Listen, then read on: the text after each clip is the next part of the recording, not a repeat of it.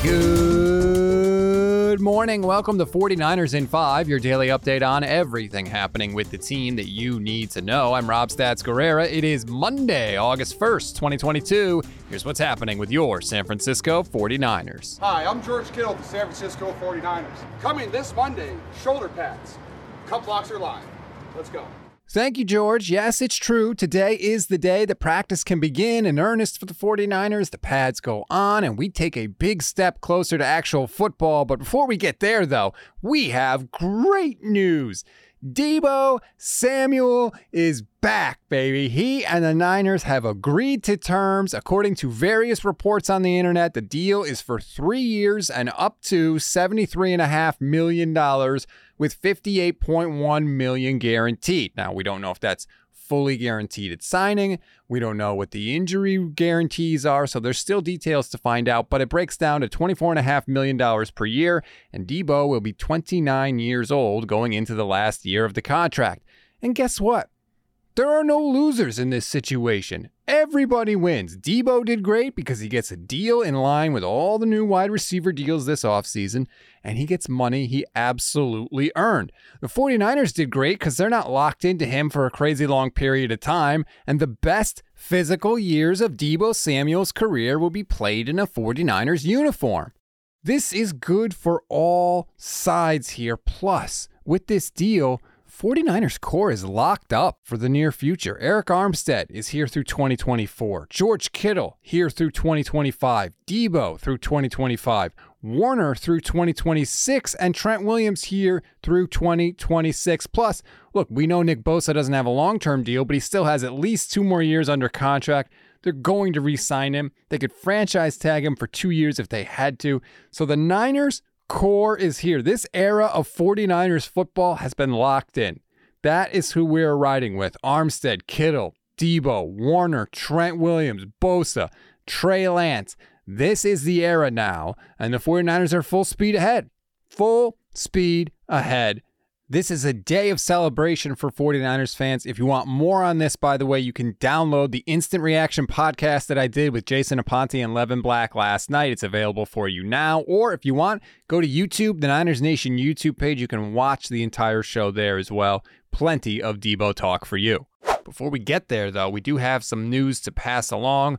We all know the injury bug has bitten this team in the Kyle Shanahan era, and unfortunately, it has started again this year. First, Eric Armstead sprained his MCL. He's likely going to miss the entire preseason. Then, defensive tackle Maurice Hurst, who had been playing great so far, tore his tricep on a running play, and he's going to miss the rest of the year. And if that wasn't enough, another defensive lineman, Hassan Ridgeway, strained his quad, and he's going to be on the shelf for a few weeks. Now, I know defensive line is this team's deepest position, but nobody is that deep. And cluster injuries like that can sink a team, as we all know, because we saw it in 2020 with the 49ers. The good news is that Javon Kinlaw is back at practice and has looked pretty good so far, so that's nice to hear. But again, depth is being tested early. And just for a little more context, in the Kyle Shanahan era, the 49ers are always banged up. 2017 was Kyle's first year. They were the 10th most injured team in the entire NFL. And that is the best injury luck that they have had in the Shanahan era. In 2018, they were the 4th most injured team. The next year in 2019, when they went to the Super Bowl, they were the 6th most injured team. We all know the disaster that was 2020. They were the most injured team in the league. And last year, they were the 3rd most injured team in the league. So this team cannot even get just average injury luck. And they still have gone to the NFC Championship game in 2 out of the last 3 years. And unfortunately, so far, we've seen some guys get banged up. We always give you one thing to read, one thing to watch, and one thing you might have missed. One thing to read on this Monday, ESPN ranked the top 25 under-the-radar young players that could break out. The 49ers had not 1, not 2, but 3 players on the actual list and 1 honorable mention.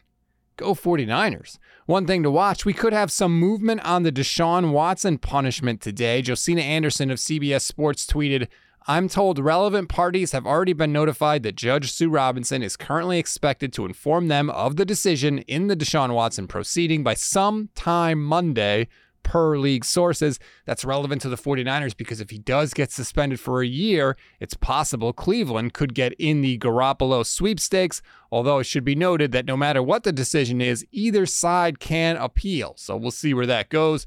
And one thing you may have missed, take a listen to Aaron Donald on the NFL Network. I dislike the Niners. Everybody know that. I don't like the Niners at all. They don't like us. It's just a rival. Every time we play, it's a dogfight, and that's how it is, you know. No love at all towards them guys. You know, I really dislike them, and, you know, we'll see them twice this year. Only going to see him twice, huh, Aaron? Don't be so sure about that. That's a wrap on today's 49ers in 5. Please rate, review, and follow the Niners Nation Podcast Network. Remember, you can catch our training camp reports on the Niners Nation YouTube page, and we also make them podcasts for you, so you can find out everything going on, who's looking good, who's looking bad, and if the Trey Lance completion numbers that constantly get tweeted out are as good or as bad as they seem. We'll give you the real story. Enjoy your Monday, everybody. I'm Rob Stats Guerrera. We'll talk tomorrow.